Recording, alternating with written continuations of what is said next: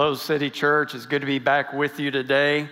For the next few weeks, I want to talk to you about something very personal to me, and I hope that what I share with you will help you wherever you are in your spiritual journey. And I would like to begin our time with a word of prayer. So, Lord, you know this message that you've placed on my heart. You know what it has meant to me personally. And my prayer is that you would give me faith and strength to speak it well, to speak it clearly. And I pray that this word would have an effect in all of our lives. In Jesus' name I pray, amen. Well, a little over a year ago, I went through a season when I really struggled to hear anything from God, sort of like Noah was talking about earlier. Now, normally I get a sense of direction for the church, and like what to talk about in the services, but it felt like the pipeline was broken in some way. And I also felt distance in my own personal relationship with God. And so one Monday, I decided to pray and fast all day. And so I prayed, I fasted, and my prayer for that day was just, God, please speak to me. Please say anything to me, just anything. And so anyway, I prayed and I fasted that day. And let me just say to those of you who may be new to church, when I'm talking about hearing something from God, I'm not talking about hearing something like out loud, audibly. I've never had God speak to me out loud. Normally when I hear from God, I'm talking about a word or a picture or a thought that comes into my mind that seems to have significance. And when I hear from God, usually I get some kind of confirmation through circumstances or other people about that word that just seemed too timely to be a coincidence. Well, anyway, the night after I spent that day praying and fasting, I was awakened at about 3:30 in the morning because I had a dream. And in that dream, I saw a word. And the way I saw the word was so vivid and so unique that I paid attention to it. You see, the word that I saw, it was spelled out with light bulbs, like a Broadway theater marquee. And the word that I saw was this: revive. Revive. And so I mulled that word over for a few moments and I went back to sleep. And in the morning, I went through my normal routine. And normally in the morning, I have my God time at breakfast. And again, for those of you who may not be new to church, God time is a time where we set aside time regularly to meet with God by reading the scriptures, meditating, and praying. And so that morning, I was reading through the scriptures, and I just so happened I was reading through the Bible chronologically, and I was reading through the Old Testament prophetic book of Isaiah. And in Isaiah 127, the prophet wrote these words: Jerusalem will be restored with justice. The repentant will be revived by righteousness. And there was that word again. Revive. And I meditated on that verse over and over again. And I sensed that God was saying something to me about revive. But I also sensed that God was saying something to our church about revive. And so for the next few weeks, we're going to study what the Bible says about how God revives His people. Because we all come to places in our spiritual journeys where we need to be revived. And in fact, I believe some of you are here today. You're here because you have a hunger. You have a hunger in your soul. You have a longing. And you're not sure how to speak it, but you feel it. And you're here because you want to be revived. You see, sometimes we get into a place where we find ourselves tired or stagnant or empty or depressed or hopeless. Sometimes we can get stuck in a negative funk where we need to be revived. We want to be revived in our connection with God. We want to be revived in our relationships. We want to be revived in our vision for life. And men, on this Father's Day weekend, I think the greatest thing that we could do for those of us that are fathers is to pursue a revived life for the sake of our families and our friends. So I want us to unpack what the prophet Isaiah said about how God revives his people. So let's start by looking at that word, revive. The Old Testament of the Bible was written in the Hebrew language. And in the Hebrew, that word revive literally means to recover or to renew life. So through the prophet Isaiah, God is telling his people how they can experience recovery and renewal in life. And so I was trying to think of like how to picture that, how to envision that. And I think that springtime is a great time to envision what being revived looks like. We're coming on the tail end of spring because pecan trees and crepe myrtles sprout new leaves. Mountain laurels blossom, and they spread their fragrant scent. Plants blossom and bloom. And revive is sort of like that. Revive is about experiencing a recovered and renewed life. Now, the week I received this word from the Lord in that dream, I had gone to my sister Brenda's house for lunch, and at that time she lived in Fair Oaks Ranch just south of Boerne. And when we went by for lunch, she told me that her golden lab named Jeep had been acting really strange that week. And I said, well, what do you mean? What was he doing? She said, well, he kept laying down on his bed, his floor pillow, and he was sitting there with his hands crossed like that. And she says, he never does that.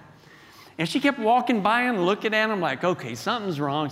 Well, finally, she told me, she went up and looked and pulled his hands back, and there was a baby bunny rabbit under his paws. Now, at first, Brenda thought Jeep had smothered it because its eyes were closed and it wasn't moving. Jeep was probably saving that bunny for dessert later. But my sister picked up the bunny and cuddled it. And then she gave it some water, and that baby bunny revived. And the next morning, she released the bunny and it found its mother again. Sometimes painful life situations or abuse can cause us to need reviving. And the scriptures teach that God can and will help people recover and experience renewal from such devastating circumstances. But sometimes the pain we feel or the desperation of our circumstance is due to our own poor decisions. When we choose to go our own way and ignore the moral teachings of Scripture, we can suffer the consequences. And in this case, in Isaiah, that is what happened. Isaiah spoke to people who needed to repent so they could be revived. That's why Isaiah wrote, the repentant will be revived by righteousness. So what does that mean? What does it mean to repent? Again, in the Hebrew language, that word translated repent is a word picture, and it pictures a turning due to a change of mind. And when we turn from something and we turn to something. Now, you can repent of anything, right? Repent is not like just a religious word. So for example, let's say you're here and you're an LA Laker fan, and you decide to repent of that horrible decision. That means you turn from following one team to following a good team, like the Spurs. You repent. Or like, yeah, baby, thank you. Or like a few years ago, my daughter decided to become a vegetarian. So she repented from eating meat. But then after a few years, she realized that really stunk. And so she repented again and started eating meat again. I think it was the whole giving up bacon thing. I mean, that's just craziness. Anyway, Isaiah tells us that the repentant will be revived when they turn from something to something. So, what did the people in Isaiah's day need to turn from? Well, the prophet confronted them for worshiping idols. He challenged them for neglecting the poor and the oppressed. He chastised them for harboring lust, for expressing arrogance, for lying, and for stealing. In essence, he confronted them for doing the wrong thing, what the scriptures often call sin. And when we choose to do the wrong thing, this is what happens. We feel the burden of guilt. And guilt sucks the joy and peace out of life. Guilt weighs us down and smothers us. So Isaiah called these believers to repent, to change their minds, to turn from something to something. The repentant turn from something to something. They turn from their sins, and according to Isaiah, they turn to righteousness. We turn to righteousness when we start to do the right thing instead of the wrong thing. That's what it means to repent. It's pretty simple. And according to Isaiah, repentance is a turning that revives us. Now, I have personally met people who have experienced this kind of reviving, the kind that Isaiah spoke about. It was during the 1980s, and Christians in the East European nation of Romania faced harsh persecution, and they lived under oppressive poverty. But they experienced revive. Let me tell you what happened. It all began in a church. Now, this church was in a part of Romania where there were luscious vineyards all over the place. And in fact, all of the people in the church had vineyards, including the pastor and the church leaders. Well, anyway, each Sunday night before the church services, the pastor and those church leaders would bring some of the wine from their vineyard so that everybody could try and taste. It sounds pretty good. But over time, they brought more and more wine. And over time, they drank more and more wine. And it got to the point where the pastor and those church leaders would drink so much wine before their Sunday night service that they would show up to the Sunday night service with a buzz. Well, one day, that pastor got a word, sort of like the word that I got. And he realized it was wrong for him to numb himself. He recognized it was especially wrong for him to try to lead worship services and teach the scriptures intoxicated. And so he turned. God convicted that pastor to turn. And then he challenged the other church leaders, and they turned. And then together, they challenged their people. And the people turned. And when the people turned, God revived them. Now, reviving did not mean the absence of problems or hardships. They still faced many trials in life. Reviving did not mean they all of a sudden became financially wealthy. Most of them were relatively poor. But reviving did give those people a renewed spiritual awareness of God's presence. Reviving did give them an enriched faith, and they experienced numerous miracles. And reviving did lead them to experience incredible peace, joy, and love, no matter what their circumstances. But it all began when believers turned. What do you need to turn from so you can be revived? I'm asking God to speak to you now the way He spoke to me that night. I'm asking God to give you a word or a picture. I'm asking God to show you an act that He wants you to stop or a habit He wants you to shake. I'm asking God to speak to you about turning from some relationship you know is wrong or some addiction that's tearing your relationships apart. I'm asking God to expose any toxic attitudes in you, like anger or resentment or jealousy. I'm asking God to speak to you about turning from lust or greed or pride.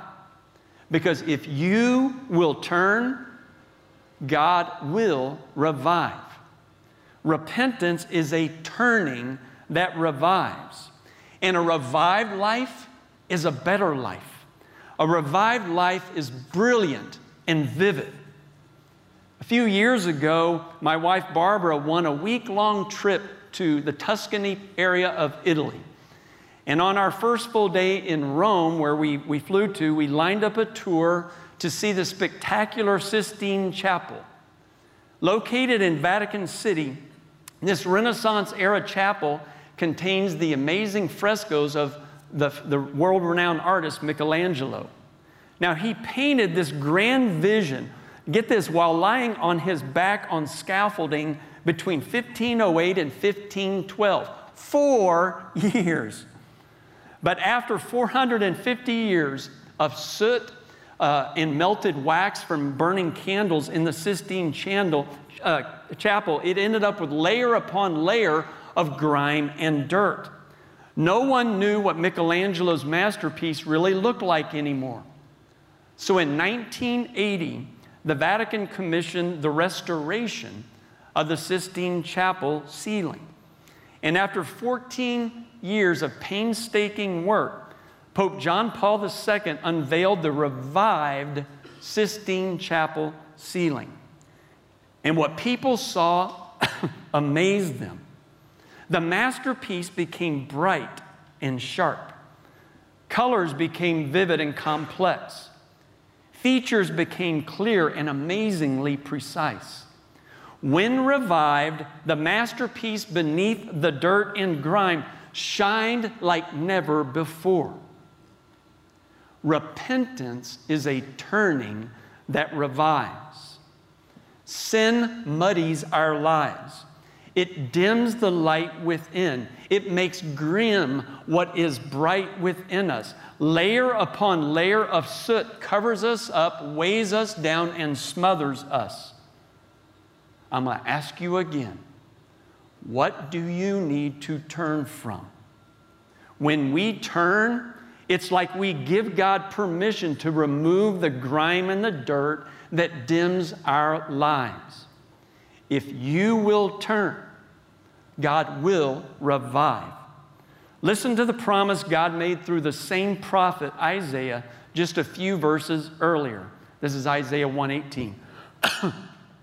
Come now, let's settle this, says the Lord. Though your sins are like scarlet, I will make them as white as snow. Though they are red like crimson, I will make them as white as wool. Do you see what God is saying here? He's saying, if you will turn, I will revive. God created you to live a bright life, a colorful life, a vivid life. I want you to get this. You are a masterpiece. I'm going to say that again. You are a masterpiece. Your best life possible is not covered with soot and dirt and grime. Your best life possible is bright, colorful, and vivid. Your best life possible is a revived life. And if you will turn, God will revive. And the turning begins with me. When I first read Isaiah 1:27 about how God revives the repentant, I knew God was speaking to me personally. There was an area in my life where I was not obeying the Lord. The Lord had been speaking to me about it for quite some time, just being honest, but I wasn't listening. I was doing the wrong thing. And so if God wasn't speaking to anyone else, this message of turning and reviving, He was speaking to me. And so I humbled myself. I prayed a prayer of repentance, and I made a vow to turn. And then I told 3 other people who were close to me about what I was turning from to hold me accountable, and I recommitted myself to do the right thing. I did my part, and God has done His part. He has revived my life. and I am grateful to Him for that. I realized what I needed to turn from to be revived. What do you need to turn from? You know, last week I told you guys that this church was a safe place of grace. And a part of being a safe place of grace means that our church is also a safe place to repent. This is a safe place to turn. What do you need to turn from? Today I'm asking you to turn. So I'm going to ask if everybody would stand with me, everybody watching in the video cafe and online. I'm going to ask that you would close your eyes for a moment and give everybody some space to have, a personal moment with God. And if God is speaking to you, if He is showing you something you need to turn from, then I'm asking you right now if you would turn to your right. Just go ahead and turn your body right where you're standing. And if you don't need to turn from anything, you don't have to do it. And if you're not ready to turn, then don't do it. I would just encourage you to pray for everybody else in the room. But there's some of us today who need to turn. And so if you know you need to turn to your right, and I'm going to lead you in a prayer of repentance. Are you ready? I'm going to lead you through it. I'm going to lead you through it phrase by phrase. You can just whisper it out loud. God, I know you love me. And I know you want to revive my life. But there's this area in my life where I know I need to turn. And today I choose to turn. I confess my sin to you. And today I turn from, and then name whatever it is you're turning from. It may be an act that you need to stop. It may be a relationship you know is wrong. Whatever you need to speak. That's what confession is. It's when you speak it. God, I turn from this. And now I want you to turn completely to your left. Go ahead and turn. And I'm going to pray this over you.